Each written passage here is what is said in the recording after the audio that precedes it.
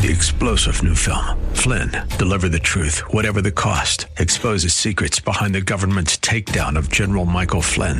Flynn knew what the intel world had been up to. He ordered the first audit of the use of contractors. This set off alarm bells. He told the truth. He was the most dangerous person for Donald Trump to hire. They had to get rid of Flynn. Flynn, deliver the truth, whatever the cost. Available now. Watch it today. Go to salemnow.com. salemnow.com.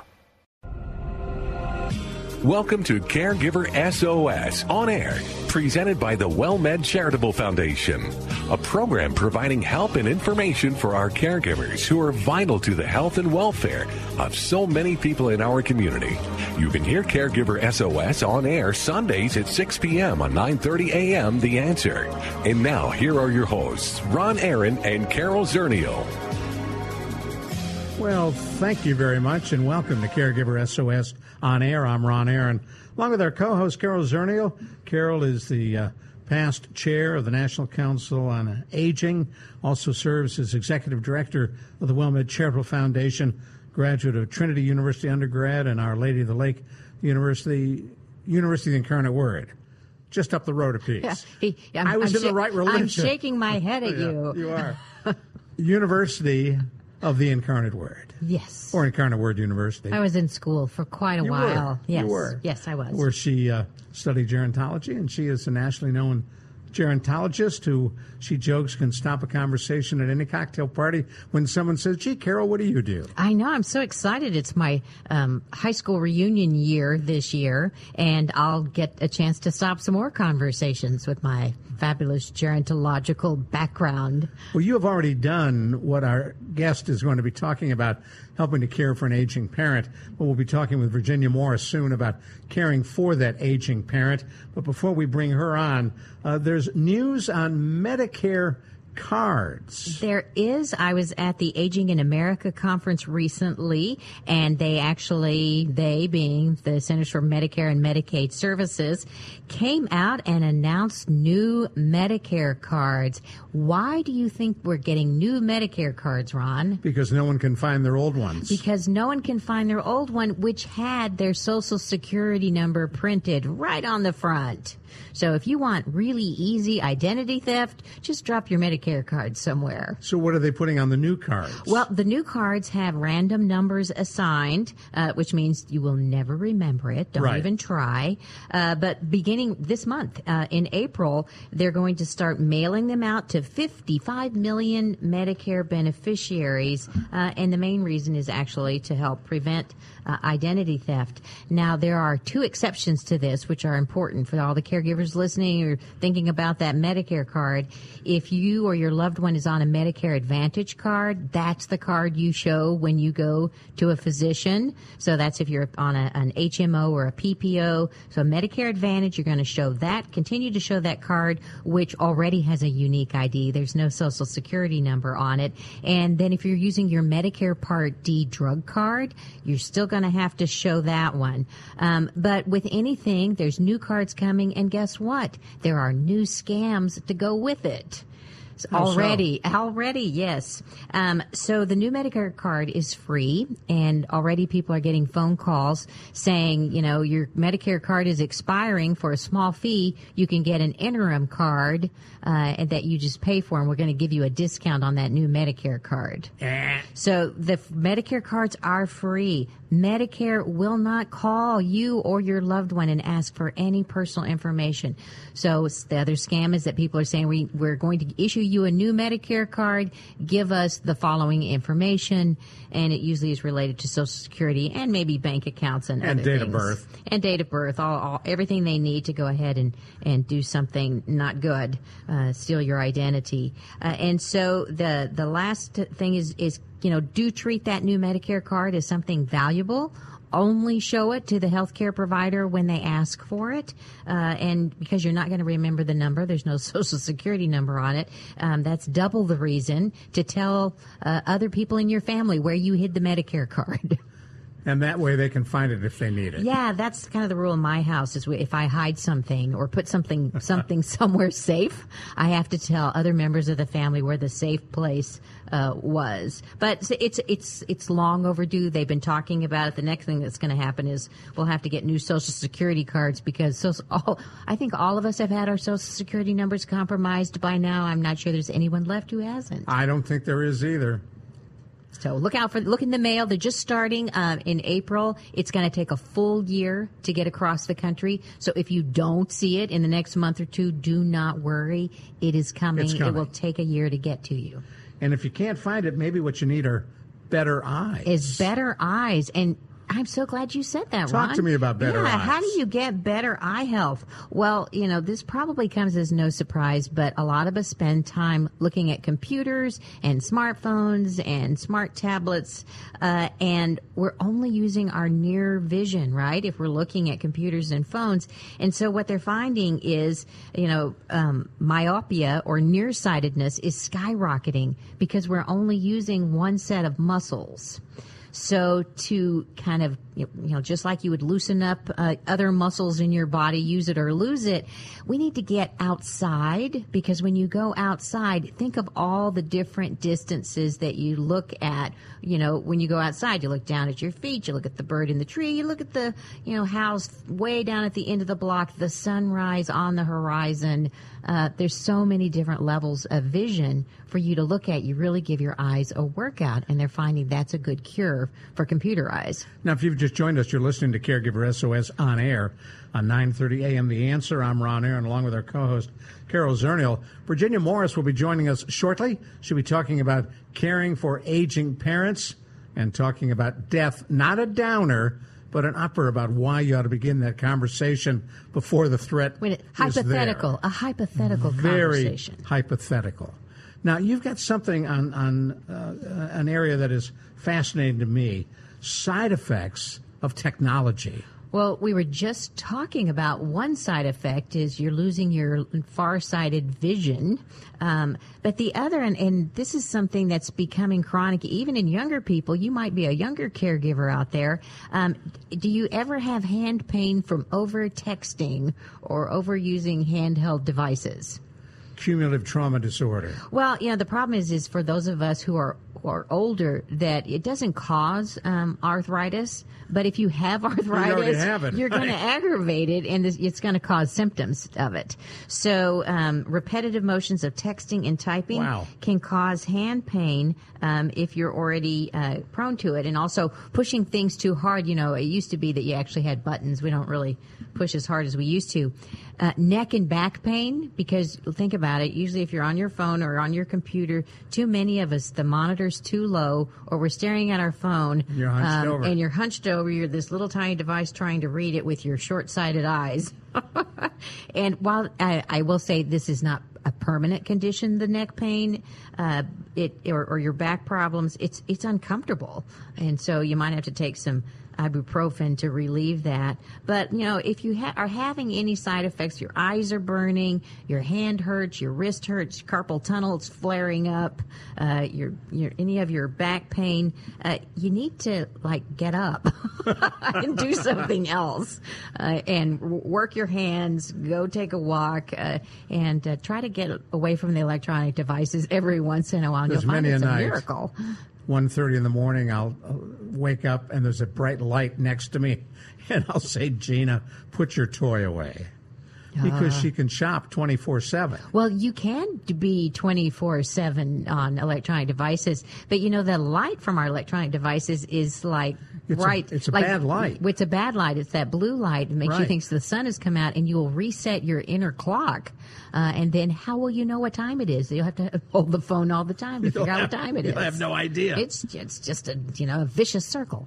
So put the device down from time to time. So you got to, stretch your fingers, move your wrists, go outside and do something else. Now, do you know folks who are supplement and vitamin crazy? Probably all of us can name somebody. We all have a friend or a relative who swears by some vitamins. And all of us have been hooked on the idea of some vitamin and then found out, oh my gosh, no, it's bad for you, that we get that whiplash effect.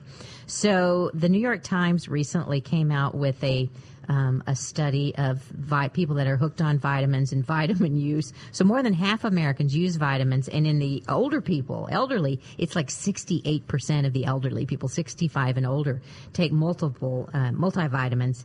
And over the last, 15 years, there's been so much research. The National Institutes of Health have spent $2 billion in the last 10 years, and they have very little to show for it. And by that, they're finding that vitamin use isn't really conclusively helping really at all. So all of that, I know Ron's looking at me. So all of you out there who are spending a lot of money on your vitamins, what we're saying, and if you go back and you look at why vitamins were created in the first place, it was because we had bad diets, right? Exactly. We had scurvy. We had. You don't hear a lot about scurvy. Well, that's my point. Is there were diseases, rickets, scurvy, vitamin D, vitamin C, because people didn't get enough vitamins. We have really bad diets, right? Too much fat, too many calories, too much sugar, too much salt. However, it's pretty good in vitamins, actually. And so all of the studies that are looking at vitamins, what they're finding is that they can't prove it was the vitamins that did it, because people's diets are actually not that low. It's really about increasing your fruits and vegetables to kind of balance things out. You mentioned scurvy. What's the first thing I see and think of?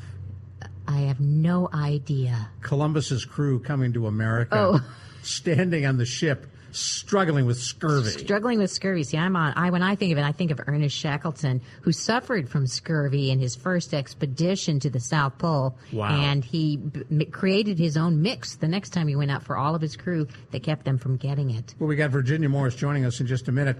Anything interesting coming up on the teleconnection that folks might be aware of, the telecommunications system run by Caregiver SOS?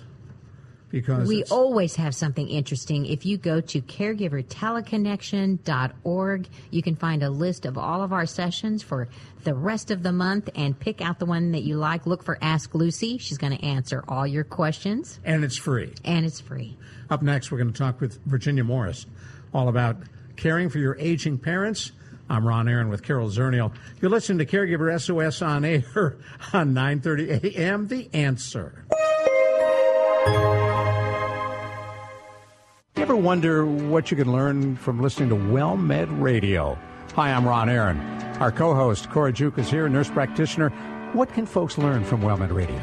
We talk about a lot of things such as chronic disease management, how to manage your diabetes, your blood pressure, but we also talk about social issues such as what WellMed offers and what you can do to improve your health and improve your life.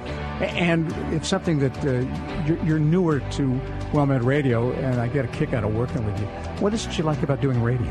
Well, I like to make sure that my patients are educated, that they know how to take care of themselves, because I only get a brief moment in time to take care of them in the office, and I want to partner with them and make sure they have everything they need at home. Nurse practitioner Cora Juke, I'm Ron Aaron. You can catch WellMed Radio Sundays at 5 p.m. exclusively on 9:30 a.m. The Answer. Be there.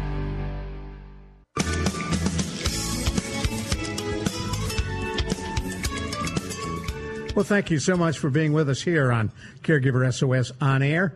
I'm Ron Aaron, along with our co-host, Carol Zernial. And as we have been promising you, we are pleased to be joined on our Caregiver SOS On Air hotline by Virginia Morris, author of How to Care for Aging Parents. She also has a book out on how to talk about death, which is something too few of us, especially those of us in this country, have experience with, have knowledge about, or are comfortable with. And we'll talk about that as well. But let's kick it off first by welcoming Virginia to our Caregiver SOS On Air hotline. Thanks for joining us. Oh, well, thanks for having me. You had the experience that a lot of caregivers have. You ended up providing care in the remaining years your parents had. How did that come about? Actually, to be honest, I wrote the book before I cared for my parents. I was a medical journalist, and this is in the early 90s, if you can believe it. And just back then, before the internet. Wow, What was that? How did you find out anything? People just had to write and call and get pamphlets, and there was very little information. Now there seems to be too much information. But so I had been working on the book, and I had to stop for a period when my dad was quite frail and take care of him, which was a relatively short-term thing. And then my mom, on and off for about 15 years, when I was working on the second and third edition of the book. So I really am glad in a way that I came to it without the sort of baggage of my own experience. I really came to it just interviewing hundreds of people who had gone through it and seeing a lot of common threads. Then it's always interesting to go through it yourself because you think you're the expert and then you're not. Right. Well, so you mentioned how your book, which has been really a staple in the field of caregiving for a long time, and you've updated it over the years. What has changed? Has anything changed from when you started back in the 90s to when you talk to people today? Oh, my gosh. Well, I would say the Internet is one of the biggest things that's changed, for better and for worse. It can be a great source of information. It can also be a terrible source of information. And I think what's happened is companies have learned to use it to their benefit. And unfortunately, caregivers and their parents and their families are vulnerable.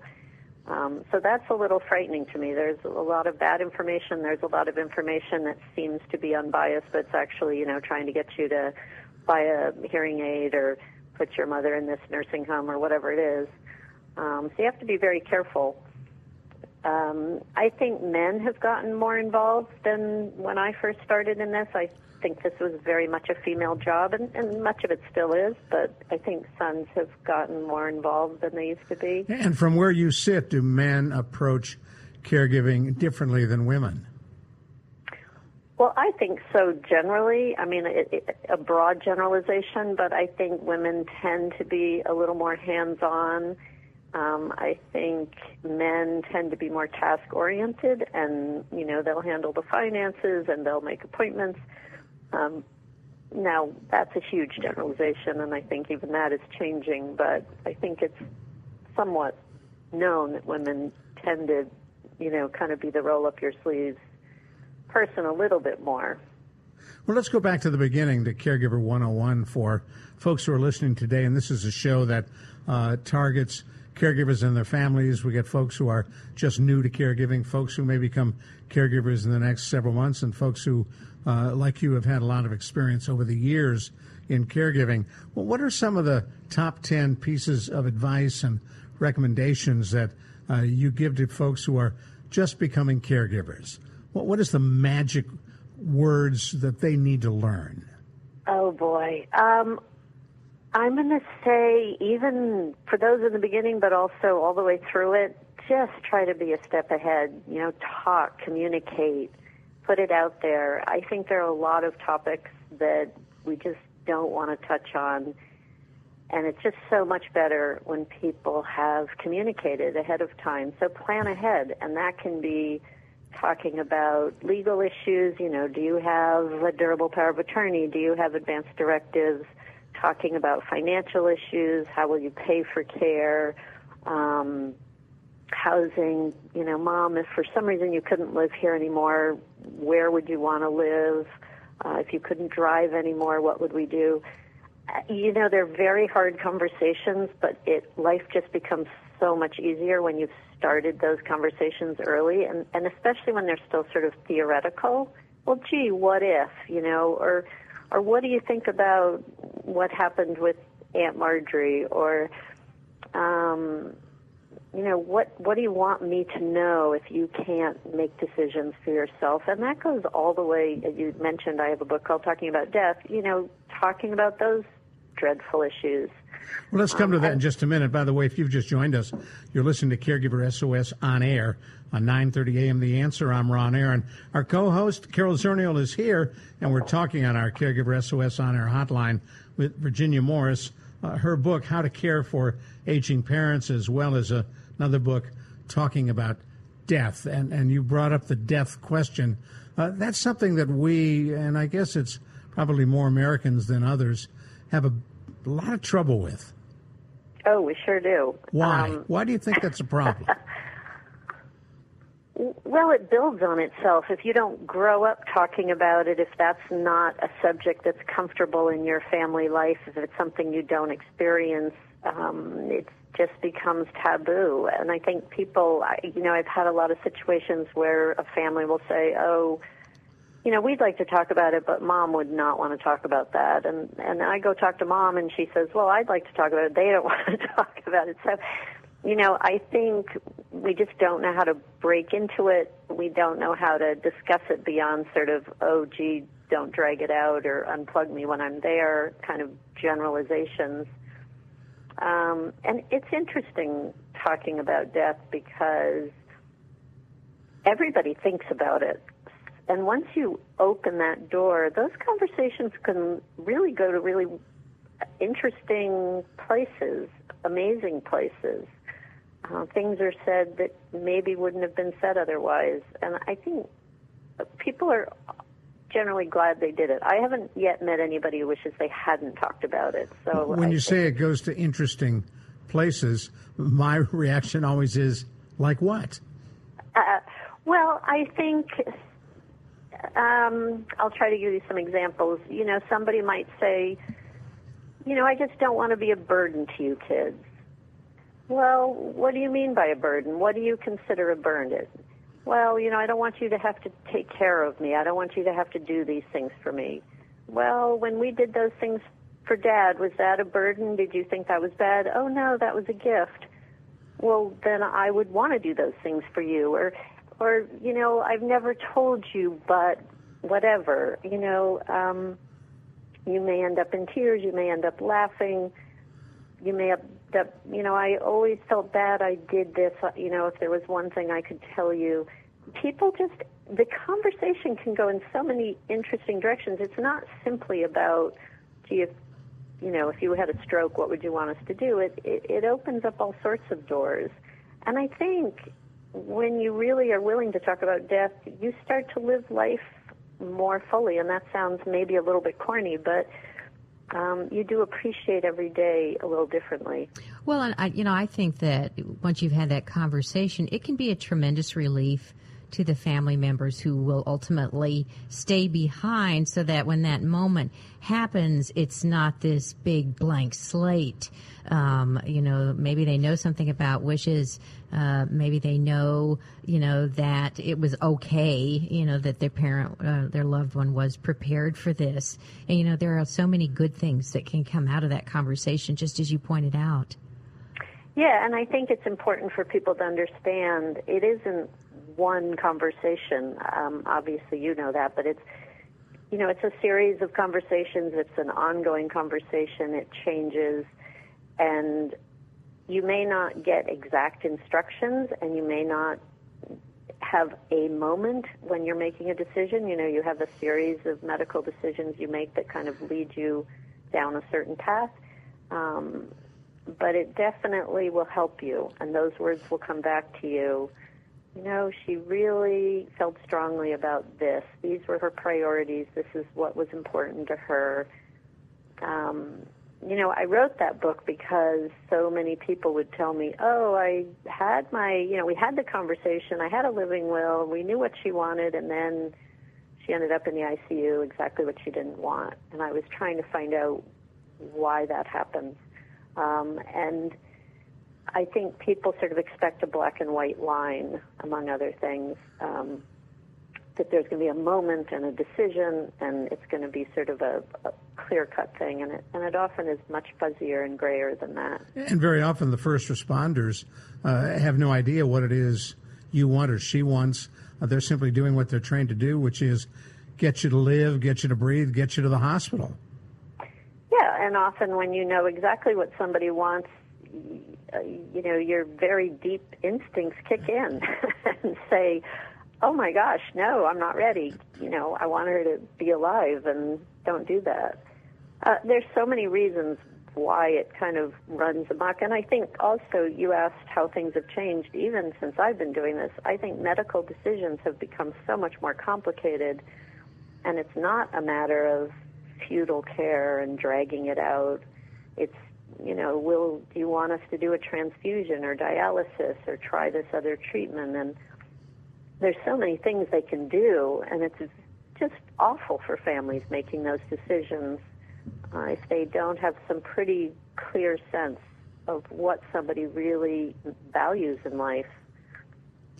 Well, we're going to take a break here, but when we come back, maybe we could talk about, we've talked about planning and conversations, and maybe we could talk a little bit about when those plans don't really go as planned. You're listening to Caregiver SOS on air on 9:30 a.m. The Answer.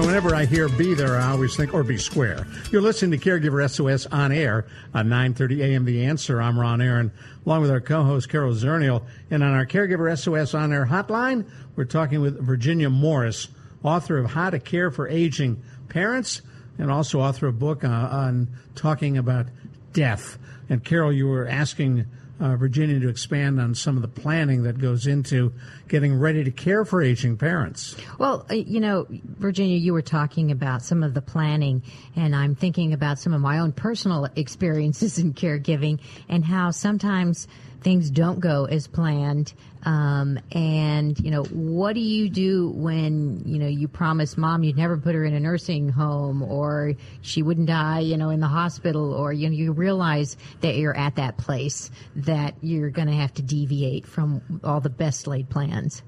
Well, ideally, up front before you make those promises that you probably shouldn't make those promises. I think caregivers just do the best they can. Yeah, but let me stop you right there, because you're right. You should never promise, Carol, I will never put you in a nursing home. But when she looks at you, and you shouldn't say that, right? But Virginia, when she looks at me or, her spouse and says, you won't put me in a nursing home, right? You're not going to do that to me, right? What do you say? I think you just say, I am going to take the absolute best care of you I possibly can. You keep it, a little bit vague, because sometimes a nursing home is actually the best option. Yeah, of sometimes course. Being at home is not great for somebody. So I think just reassuring somebody that you are never going to abandon them, that you'll be there for them, and that you will always do the best you possibly can for them, is better than, making very detailed promises that you may or may not keep. Right. Well, that flexibility and giving yourself permission to deviate from the plan, even though you went in with the best of intentions. You've talked about some of the planning. You've talked about some of the conversations. What else are some of those key points that you would communicate to the caregivers, not necessarily the new ones, maybe those that are on mile 11 of their 20, I guess it's not miles, is it, when you're running a marathon? Anyway, you're running the 26K and you're on K number 11. Well, I guess there's two things that I would really want to emphasize. One is it's really important that you take care of yourself, and I think people hear this and think, well, I don't have time for that. That's ridiculous. And it's hard for caregivers to understand that they really can't provide great care if they are frazzled, exhausted, irritable, resentful. It's very important that they take care of themselves.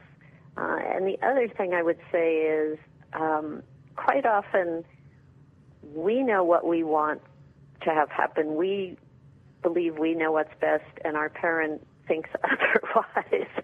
So, Dad needs to stop shoveling the walk or use his walker or take his meds or move out of this house or sign these papers, whatever it is that, he just won't do. And it's a really hard place for a caregiver, because you really want to do the best for this person, and they're just not agreeing to it. And I think it's important to just remember that this is still an autonomous person, and the dilemma becomes that our desire for their safety kind of conflicts with their desire for autonomy or to live their life in their own way. And sometimes you have to know when to quit and, talk to them, get other people to talk to them, maybe get them to go look at whatever the assisted living home you're interested in having them move into, or get them to agree to just try something you want them to try. I mean, there's sort of series of steps, but at some point, this is their life, and they have the right to take risks, and it's very hard for us as the caregivers to watch that. Oh, my God, she's going to fall down the stairs. How could she live there? But this is their choice if they're competent and, and able. So sometimes you just have to know there's only so much you can do. Well, I think, I'm thinking, I've just had this conversation recently. I have a 97-year-old great aunt who fell 4 times last year, and we, the caregivers, decided, we've got to find a place for her where she's not going to fall, and she likes the food, and it's a better place because she was so unhappy where she was, and she actually fell visiting other places. So we went around, we visited, we flew to New Mexico, and we visited like 10 assisted living facilities, and we picked the top 3, and we had her go visit the top 3, and then she called us and said she'd moved into independent housing, someplace completely different.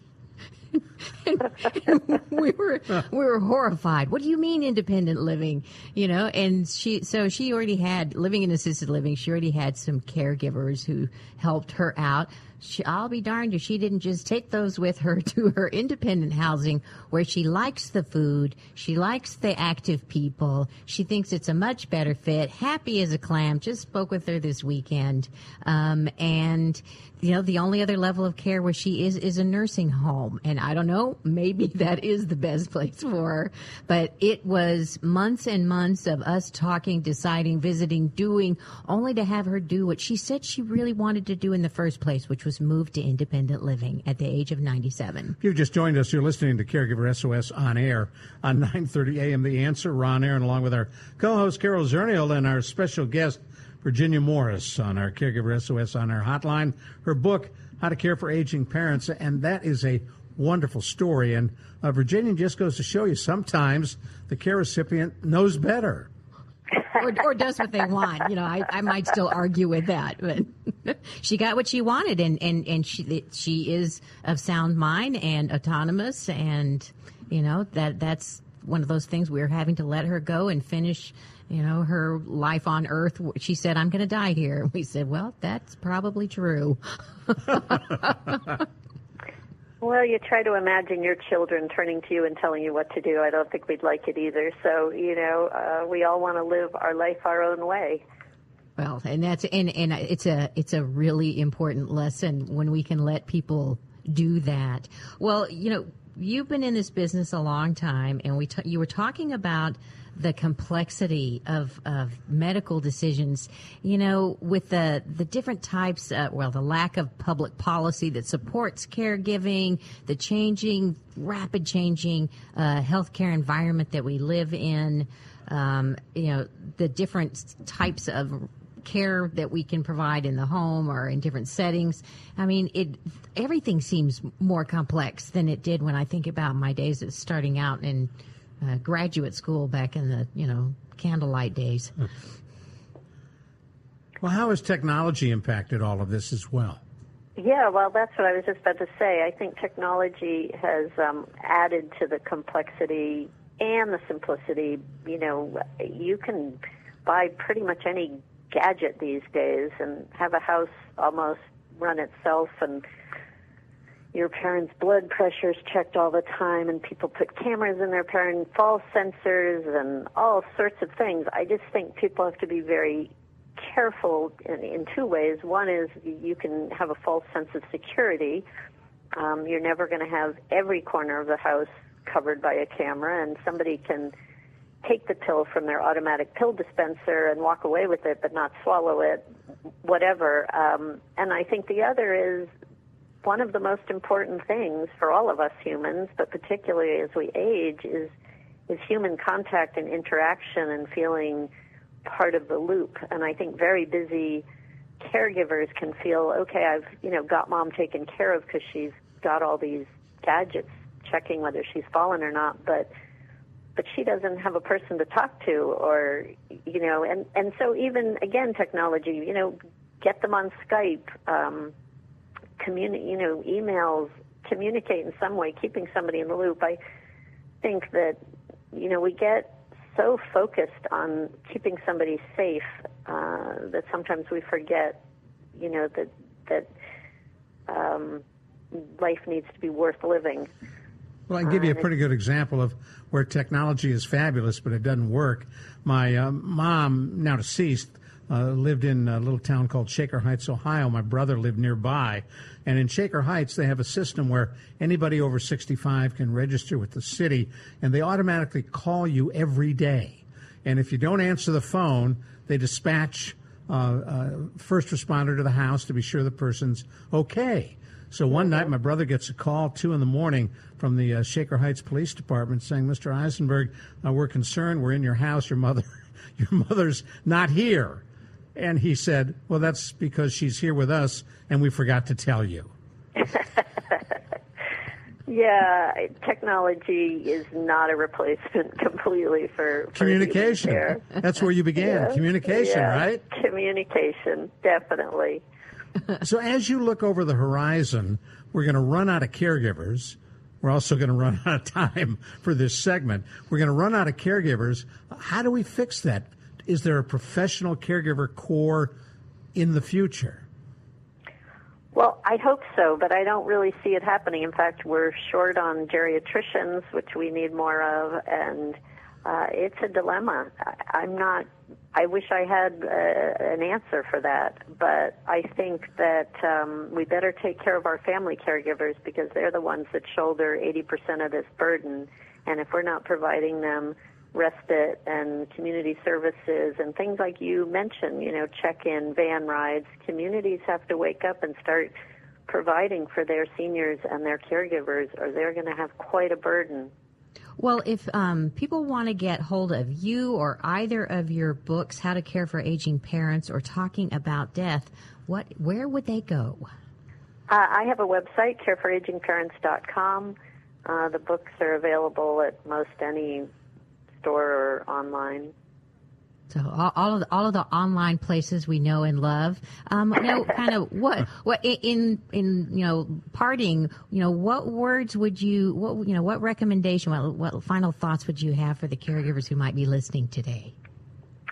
I think that we get so caught up in the day-to-day work of making sure they're safe and getting their prescription and getting them to physical therapy and making sure they do everything that sometimes we forget to just take a day off and play hooky and enjoy them. And I urge caregivers to just sometimes stop in their tracks, don't do what you were supposed to do today, and just take your mom out to a park and have an ice cream cone or lie next to her in bed and watch a funny movie or just enjoy them a little bit, because I think when it's all over, those are the moments you're really going to cherish. It's good advice. I love that advice. The element of fun. There was a speaker from the Dementia Villages in Scandinavia, and that's exactly what they said, is every person deserves to have fun at least once a day. Ooh, I like that. Have a little fun. Hey, Virginia, thanks so much for talking with us. Thanks for having me. It was great, and we look forward to talking to you again soon. Take care. Bye-bye. Virginia Morris, who is the author of Caring for Aging Parents, has a book, too, about talking about death. Up next, Take 10, Dr. Jamie Heisman will join us on Caregiver SOS On Air on 9:30 a.m., The Answer. You ever wonder what you can learn from listening to WellMed Radio? Hi, I'm Ron Aaron. Our co-host, Cora Juke, is here, nurse practitioner. What can folks learn from WellMed Radio? We talk about a lot of things such as chronic disease management, how to manage your diabetes, your blood pressure, but we also talk about social issues such as what WellMed offers and what you can do to improve your health and improve your life.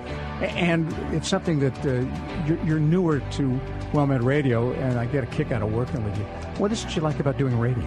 Well, I like to make sure that my patients are educated, that they know how to take care of themselves, because I only get a brief moment in time to take care of them in the office, and I want to partner with them and make sure they have everything they need at home.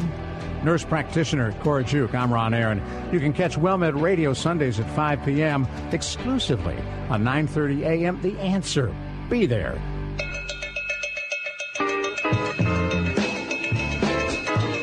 Well, as we promised, we bring you Take 10 at the end of each and every one of our Caregiver SOS on-air programs. I'm Ron Aaron, along with our co-host, Carol Zernial, and we are joined by Dr. Jamie Heisman, a nationally known psychotherapist, an expert not only on caregiving, but on addictions as well. And, Carol, you've got a tough one for him now. Yeah, I call this Shoot the Messenger. And here's the story, Jamie. I had lunch with a caregiver yesterday, and she was talking to me about her experiences where first, she realized that something was wrong with her husband, but the doctors kept telling her, no, there's nothing wrong. And then, the children from the first marriage said, oh, you're abusing him. That's the reason he's acting unusual. It's your fault. And then the kids from this marriage said, there's nothing wrong. You're the problem. And so why is it that at family members and maybe even some of our caring providers discount the family members who notice something is wrong? What causes people to attack the messenger? Because this is something you've talked about in the car key conversation about how they always shoot the messenger. Let's see. How about anxiety, fear, guilt, all the above, add any emotion you'd like. You see, what happens with us as family members, if you will, we become frustrated. We absolutely feel like we have a loss of control.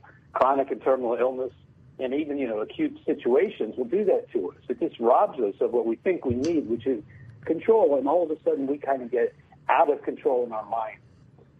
That being the case, we lash out at the first person that we can possibly see because we're trying to assert control in our environment where you are really not feeling right.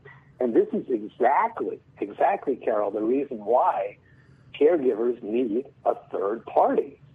They need a mediator. They need somebody who can actually get in between in an objective way and not, if you will, allow the person to beat on the other person. To, like you said, to kill the messenger. Well, so, before we get to the intermediary, when somebody gets she's listening to all of these people telling her she's the problem, she's wrong, she's not. There's nothing wrong with Dad. There's nothing wrong with Dad. How does that make her feel? Well, if she goes into this with low self-esteem, already feeling beaten up, often this is the case when we come from our families because we kind of recreate, if you will, the childhood trauma, and we become intimidated. And so how it makes her feel is absolutely terrible. And I would imagine it made her feel terrible as a child as well. This is all the more reason why we have to do so much work on our own selves, our own self-esteem, our own self-assurance in terms of creating boundaries, and our own, as you hear me say every week, self-care. Well, I think, this particular person, and I don't think it's unusual. I think, we've talked to many caregivers like in a similar situation where they get the blame for, bringing up something's wrong. How do we transition to getting that help? We're already, we're pinned to the wall. Our family's against us. The doctor's not believing us, or we haven't found the right physician to interpret what's going wrong. How do we overcome that hurdle? How do we believe in ourselves again enough to do the right thing and try to get some additional help? Well, this is a two-part process. One is actually taking care of yourself so you know and feel self-assured, have the proper boundaries, that what you're saying is true, that you're authentic to your own word, and that whatever anybody says, as they take things personal, of course, that they're actually wrong. And this is something that you are so self-assured about. That requires a lot of self-care. It requires taking care of our own mind, our body, and our soul. But to the other point, the other parallel path is you have to really set up successful family conversations. it's so important for caregivers, if you will, to not play the blame game and focus on sharing their own feelings, agreeing on a common goal, if you will, just getting a third person or third party, a clinician, if you will, to kind of mediate and arbitrate, and also be able to learn how to speak your mind politely. Well, I think there's an important piece that you just mentioned that often gets missed. And it doesn't apply just to caregivers who are getting beat up by their family members, but that whole idea of as we go along with life, finding those people who are sort of in our court, not in a blind faith kind of way, but people that support us, those friends that support us no matter what, the clergy that listens to us, the therapists that can help us get over tough times, because it's really hard if we've waited until later in life and we're in a caregiving situation to call in support. We've got to make up so much ground that we may have lost along the way just for ourselves. Oh, you're so right. And the stigma and shame that's attached to it, Carol, is something fierce. Playing this blame game and blaming the messenger, to me, just says that there's a lot of hurt in the family. And what you're saying makes all the sense in the world. This is why getting a therapist or taking care of your own self-care long before you become a caregiver is the path. I mean, you have to do your best to accept and move on from these old arguments. And what you're describing is a family who has not moved on. I mean, someone may have hurt them in the past, if you will, and because of that, they're taking it personally. And remember, to take things personally means you can't separate the out-of-control person from your loved one, and that's what you must do. Now, if you've just joined us, you're listening to Take 10 on Caregiver SOS On Air. I'm Ron Aaron, along with Carol Zernial. Dr. Jamie Heisman is with us, and I didn't mean to cut you off, Jamie, but Carol, is there more to the story? What was she seeing, and did somebody finally say, there may be something here? Well, there are some illnesses that are fairly rare.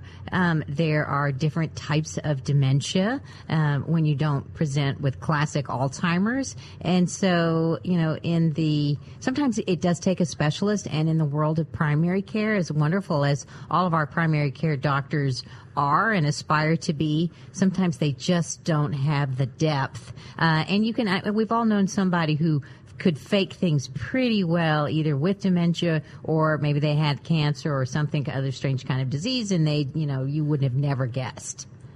And in this case, by looking at them, you're right, fine. Right. So my motto in life is be kind to everybody, because you do not know what they're going through. And I can tell you that I look exactly like I did maybe 5-10 years ago, but there is a chronic illness there. And what people don't understand, to your point, is that there is things going on that we may not see. I mean, we can see somebody who's in a wheelchair. We can see somebody in crutches. We can see somebody who has an amputation. But with what you're describing, it's like that. And again, what we tend to do, and I'll say it just very briefly, is take things personal. You must separate the Alzheimer's that you're talking about or the alcoholism from the loved one and be able really to see it separately so you don't fall into these anger traps. Now, for her to persevere, she had to really love him.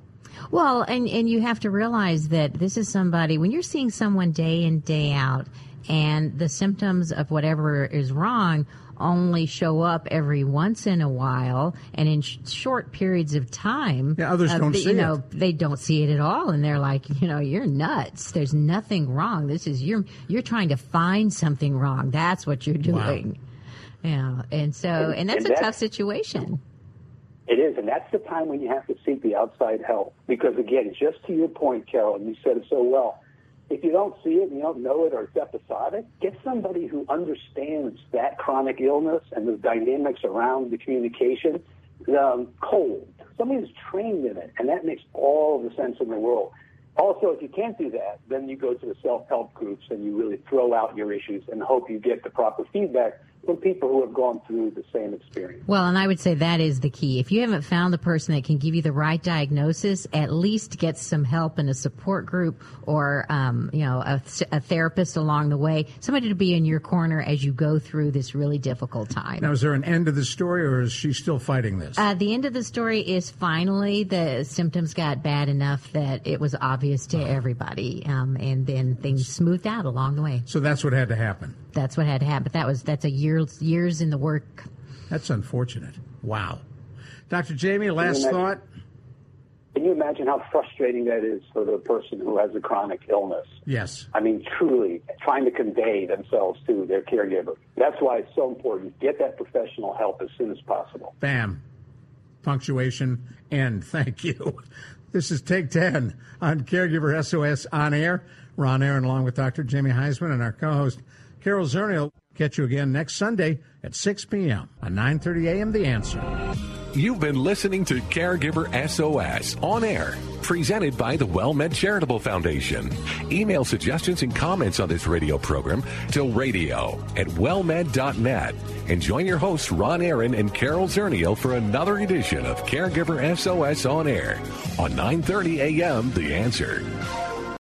3-star General Michael J. Flynn, head of the Pentagon Intelligence Agency, knew all the government's dirty secrets. He was one of the most respected generals in the military. Flynn knew what the intel world had been up to. He understood its funding. He ordered the first audit of the use of contractors. This set off alarm bells.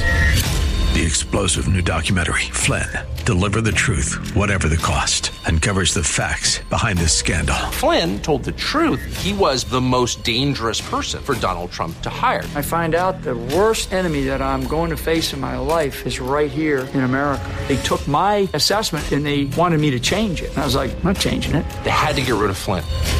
With in-depth interviews, archival footage, and never-before-seen personal records of the man behind the headlines. I just felt like I was drowning. Flynn, Deliver the Truth, Whatever the Cost. Available now. Watch it today. Go to salemnow.com. salemnow.com.